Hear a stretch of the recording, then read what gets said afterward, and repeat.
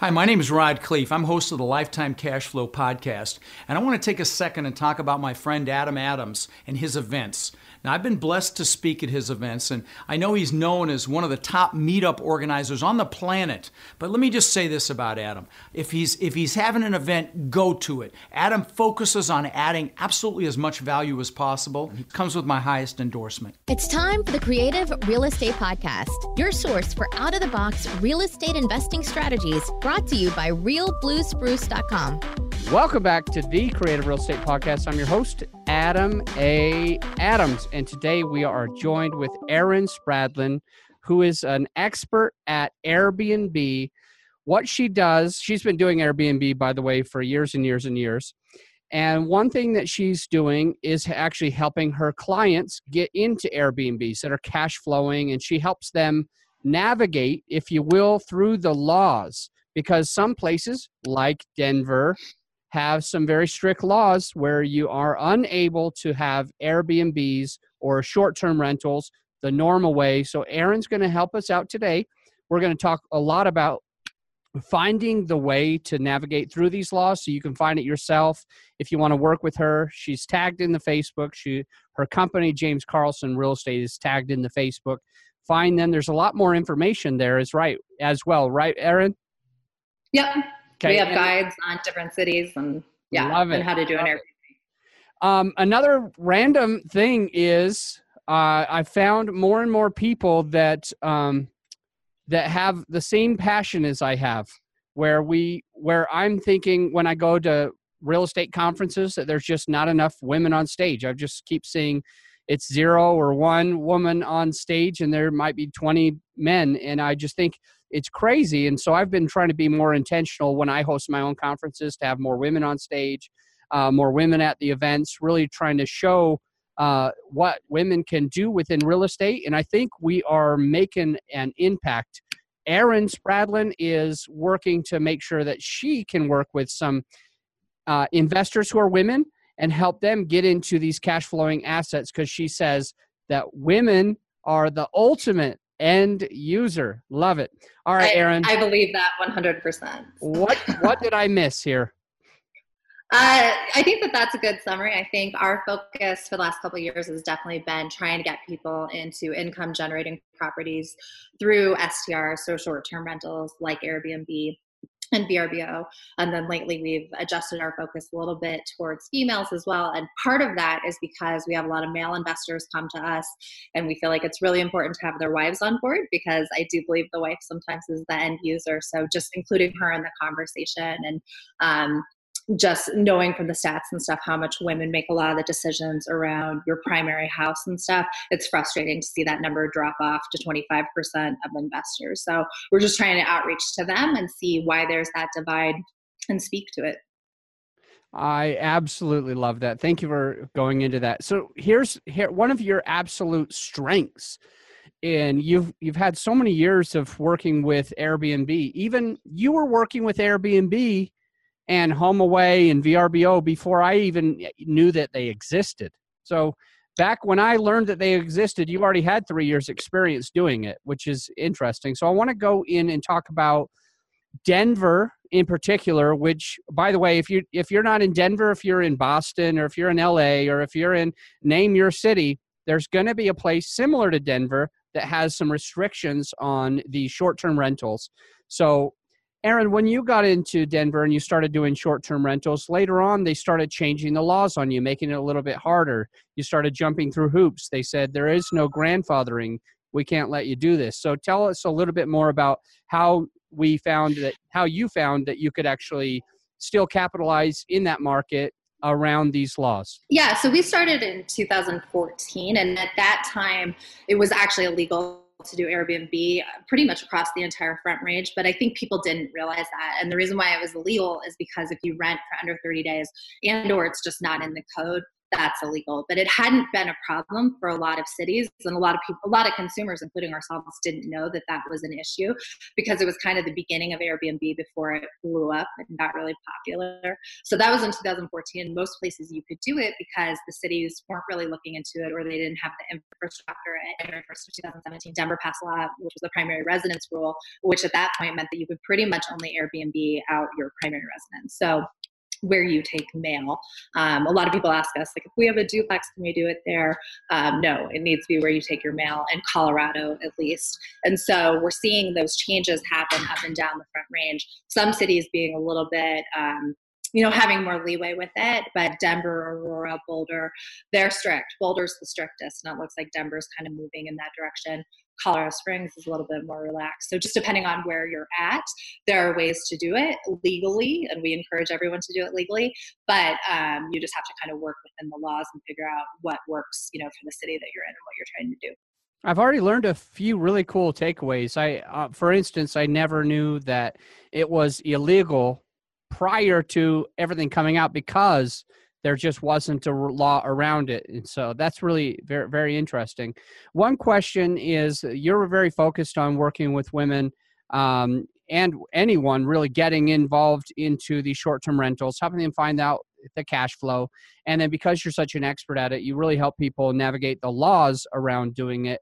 One question that I have out of curiosity, because we have listeners in over 20 different countries, pretty much, I think, all 50 states, and several other countries. And the question is, if there's somebody in California or New York City or Boston or, I don't know, Vegas, does what we're talking about apply to them, or does it only apply to people here in Colorado? That's a great question. So it's city to city, and it's really important that you call your planning department within your city. And then on top of it, it's super important that you ask for whatever they tell you in writing. And so not an email, but something that they're pulling from the code, or that they can point you toward whatever, documentation actually says that. Because I know, I have called 30 different cities up and down the Front Range, and I've heard a whole slew of things, and so I kind of don't believe it until I see it in the official documentation. But that's where you would go. You would just start by Googling the planner for that city, then ask for the planner of the day, and then ask them, what is your policy around renting for 30 days or less? And it's important that you put it that way, because sometimes when I'm talking to them, they don't always know what Airbnb or VRBO is. So just be very clear with them. You're talking about a 30-day or less rental. All right. I absolutely love that. So what I've done here in the show notes, and also in the bottom of the Facebook Live that's happening right now, is I've taken the information that you provided, which I basically just said, if you want to learn how to do this, and you want to learn how to do this the right way, what you're supposed to do is find the city planner. You can just Google that if you want, but find the city planner. And then what you want to ask them, and I put this in quotes, is, what are your laws around renting for under 30 days? Is that accurate? Yeah, that is accurate. And just to give you a heads up, there's kind of three ways that it goes. So they've implemented a law, like they've embraced it, or they've outlawed it, or they have nothing in the code, in which case some cities that's illegal, and some cities you can go through with it if it's not in the code, or there's something written in a code that's 30 days or less. That's at least been true up and down the Front Range, and I'm assuming that's probably true for a lot of cities throughout the United States. But that's kind of the area that you're going to fall under. Okay. Is it always going to be the city planner, or is there someone else that you've talked to from a city that was better for that particular city? No. So ideally, you'll always get the city planner. Some cities don't have planners, or, just smaller communities don't. Usually people can still speak to it, but I really like to talk to the city planner. That's kind of their job, to know the code in that way. Okay. Got it. Cool. And so what I'd like to ask you is, if you could, you've already shared a couple of these, but I'd really like to hear a few more things that kind of are roadblocks when trying to do your first Airbnb for the listener. What might they run into, and how do they solve that problem?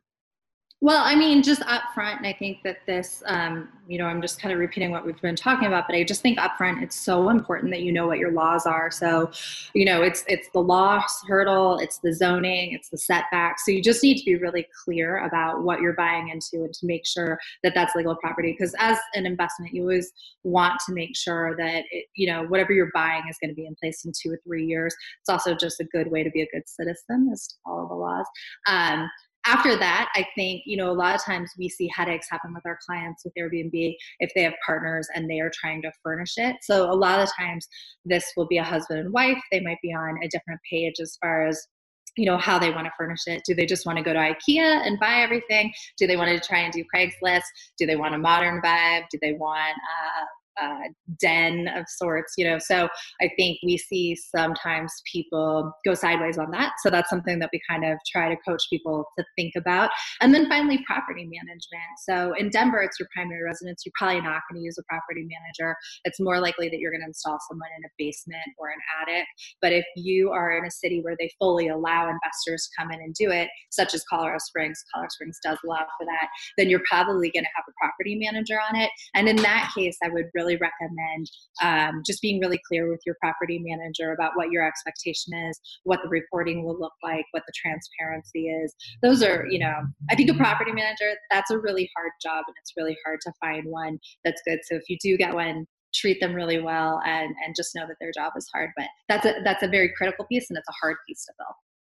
I love that about the property manager. And yeah, I'm not much of a property manager for my own properties. I've noticed that when I'm managing, like if I had to manage your properties, Aaron, I would follow the letter of the law. I'd be like, it has to be done like this, the boss says.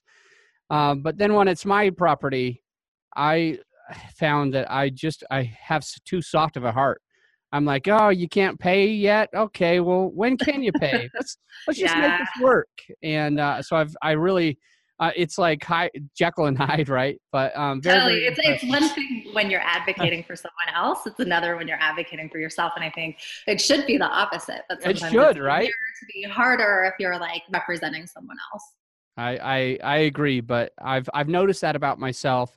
So if that's me and I'm trying to do an Airbnb and I just have this feeling that if somebody's like, hey, how about if I book something out 3 months from now, could you give me half price if I do 3 days in a row? And I'd be like, okay, sure.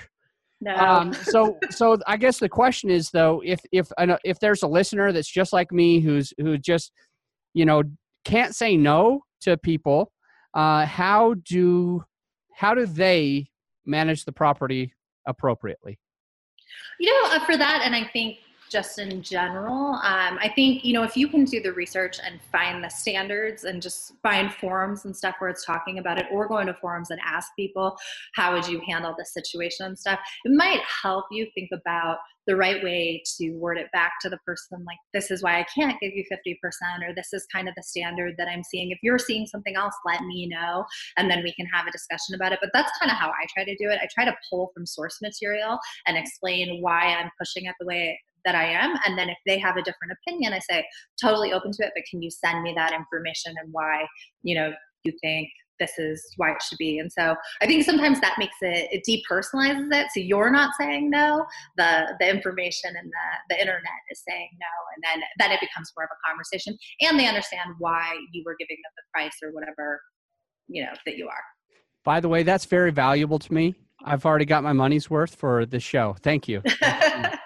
All right. So Aaron, I have a question, or I really just want you to clarify something for me. You were talking about the word, you said sideways when speaking about IKEA versus like going all out versus modern. And when we were talking about home furnishings and, maybe if it's a husband and wife and we're not agreeing, I want to ask you, number one, how does something go sideways and how do you fix it? And number two, what do you suggest for what type of furniture needs to go into short-term rental? Sure. That's a great question. I think for a husband and wife or just business partners, if you're going into a short-term rental, it is a business investment. So before you start to put any money away, you should have sort of a business plan as far as clarity on how you're going to furnish it, what the expectation is. That way you're not having the fight after you've purchased the property. Have that fight preemptively and then decide if you want to purchase the property. And then as far as furnishing it, it's kind of interesting. I think my husband and I have different ideas about this. And I've heard about this from other people, where some people want to go on Craigslist. I am all about going to IKEA. I feel like time is money, and you can just take a checklist in, buy everything. It might be a little bit more expensive, but you're not losing time on your own end, and you're also not losing time that the property is just sitting there, while you try and hunt down these bargain deals. And definitely other people don't always agree with me on that. I think there's two philosophies of thought on that, but that's definitely mine. I like to just knock things out, even if I have to pay a little bit more for it. Okay, got it. I have seen a couple people posting on our Facebook Live, so I'm going to make sure if I have questions or just comments, so I'll look at that while I ask you this next question. When doing Airbnb, do you ever offer discounts or accept discounts if somebody asks for it to be lower? And if so, how does that work? Yeah, usually when you see a discount come in, it's because someone is going to rent the place for a long time. So I think someone that's going to come in and rent your place for 2 weeks, 3 weeks, maybe just a week, you are willing to give them a discount because it's going to be less work for you. You don't have to do as much cleaning, and or the people that you're paying for a cleaning fee aren't doing it as much. So that's where you start to see the deeper discounts, is the longer someone's going to stay. Okay, David Grieger mentioned that he was talking to someone else who has a lot of short-term rentals as well. And one of the big takeaways that he got was that how automated it was for that person. So he was talking about some of the email reminders, some of the cleaning, and any other automated system, including the locks and cleaning before, after, and then the Wi-Fi access code. So if you could share what you've done to automate your business, and we'll see if that's valuable to the listener.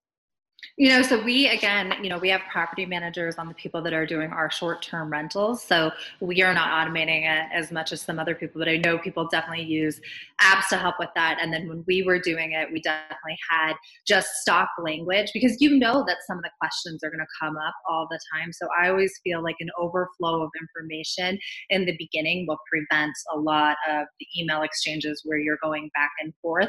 And then just as important as a property manager, if you don't want to clean, getting in a really good cleaning crew, and then just being consistent with them about what the expectation is, and then maybe checking in with them at the beginning of the week, like, these are all the dates that are coming up, just so that if there is an issue, ahead of time before it happens. I just find over communicating and communicating early in business, prevents a lot of headaches. And I think that's true for Airbnb as well. I love that. Very, very interesting. I think that something that I make mistakes in, even in my own personal relationships, is sometimes over assuming. And so when you're talking about over communicating, it's, the opposite of what I'm used to. And it does seem like that can solve a lot of the problems ahead of time, so that there's less questions on the back end. Hey, here's all the info. This is everything you need. And then sometimes maybe even if they ask a question, say, hey, that's in the lease, or that's in the contract. Yeah. Or, check our first email. It goes into depth on that. If you want, I can send you it again. And it kind of solves your problem right ahead of time. That's really, really smart. I appreciate that. So we're going to break into the final 5, but first, a quick word from our sponsor. By now, you should know that one of the biggest things that brings me joy and happiness is to meet listeners of the show. That's why I do so many live events. I definitely want to meet you. If you'd like to meet me and some of our speakers, some of our presenters that come to the Raising Money Summit. And just to name a few, we've got Corey Peterson, Jason and Pili Yarusi, Michael Blanc, Michael Becker, Adam Adams, Ellie Perlman, Kathy Fedke, Maureen Miles, Jillian Sidoti, Jean Trowbridge, Alina Trigub, Todd Dexheimer, Ramakrishna, Jeremy Roll, Chris Clothier, Matt Terrio, and Mark and Tamil Kenny. It's going to be awesome. I'll see you on October 3rd, 4th, and 5th. Just go to raisingmoneysummit.com. And then if you want a big discount, just put in podcast, because my podcast listeners get a giant discount because I am hosting that event. I'll see you October 3rd, 4th, and 5th. And we're back with Erin. Erin, what's the most creative deal you've ever done? I think, I'm not sure that it's that creative, but a lot of the stuff that we do is we install people into basement properties so that it's income generating and they end up living there. I'm not going to say that it's going to pay your full mortgage every time, but sometimes it can. And at the very least, it's going to cut down your mortgage a lot. Those are a lot of the deals that we do. And we feel like that is useful to people that do not want to pay their full mortgage. Awesome. There's something interesting that you brought up there. A few of the uber wealthy real estate investors that I know, one of them being Grant Cardone. He's not the only one, but they always say it's not smart to buy your own home. Usually they say you should rent where you live and then you should have rentals. But in my opinion, if you were someone that was going to utilize a strategy like that, where you're house hacking a duplex, a quadplex, or living in the upstairs unit and having somebody pay your entire mortgage, that seems like a no-brainer to me. What do you think? Yeah, I think the landscape on that has changed big time. And I think short-term rental is part of that because you have more flexibility. You can rent it out when you want and not rent it out when you don't want to. I also think for someone like Grant, maybe he has had so much success that he's far away from it. But a lot of our clients are new to investing or they're a little bit shy. This is a really good way to enter because you still get a primary residence that you're excited about. You get to see some of the headaches with rentals. You can stop it if you want. You can continue. It's an investment. And I understand why he would say that, why you kind of want to not make it personal, make it an investment. And so it's better to not have it as your primary.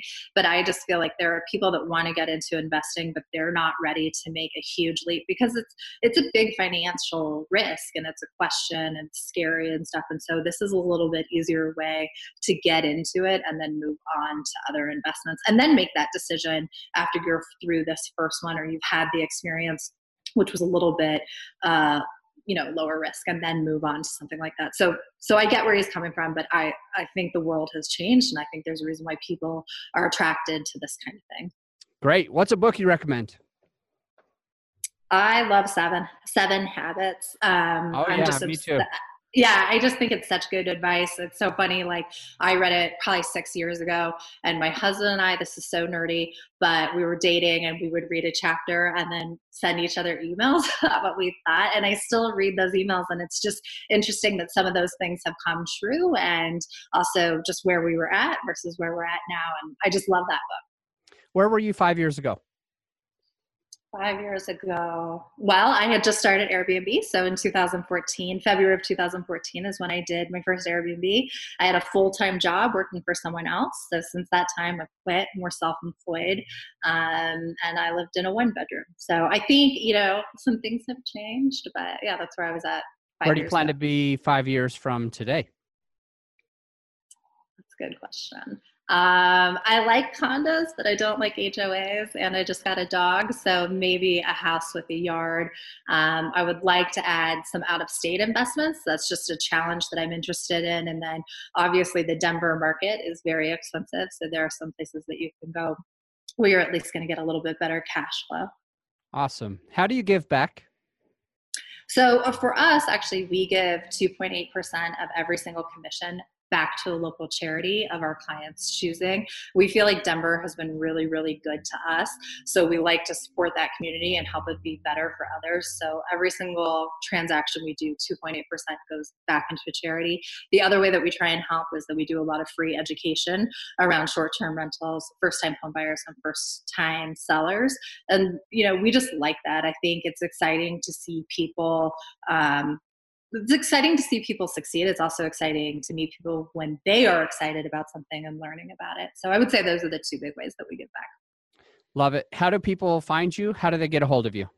Sure. You can find us all over Bigger Pockets. If you put in Airbnb Denver, same with Google, but we're also James Carlson Real Estate. You can find us on Instagram and Facebook. You just need to type in James Carlson Real Estate. And then my name is Erin Spradlin. Awesome. Thank you so much for coming on the show. I really, really appreciate your time and the value that you added to our audience.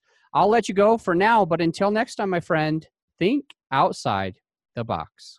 I hope you decide to go ahead and grab your ticket to the Raising Money Summit this year. The networking is going to be outrageous. So I hope you'll accept my invitation to come to the Raising Money Summit by going to raisingmoneysummit.com. Check out the speaker lineup. Check out the already amazing ticket prices that we have, and grab your discount for it as well. Just put in podcast. So that's your promo code. That's your discount code. I definitely want to see you there October 3rd, 4th, and 5th.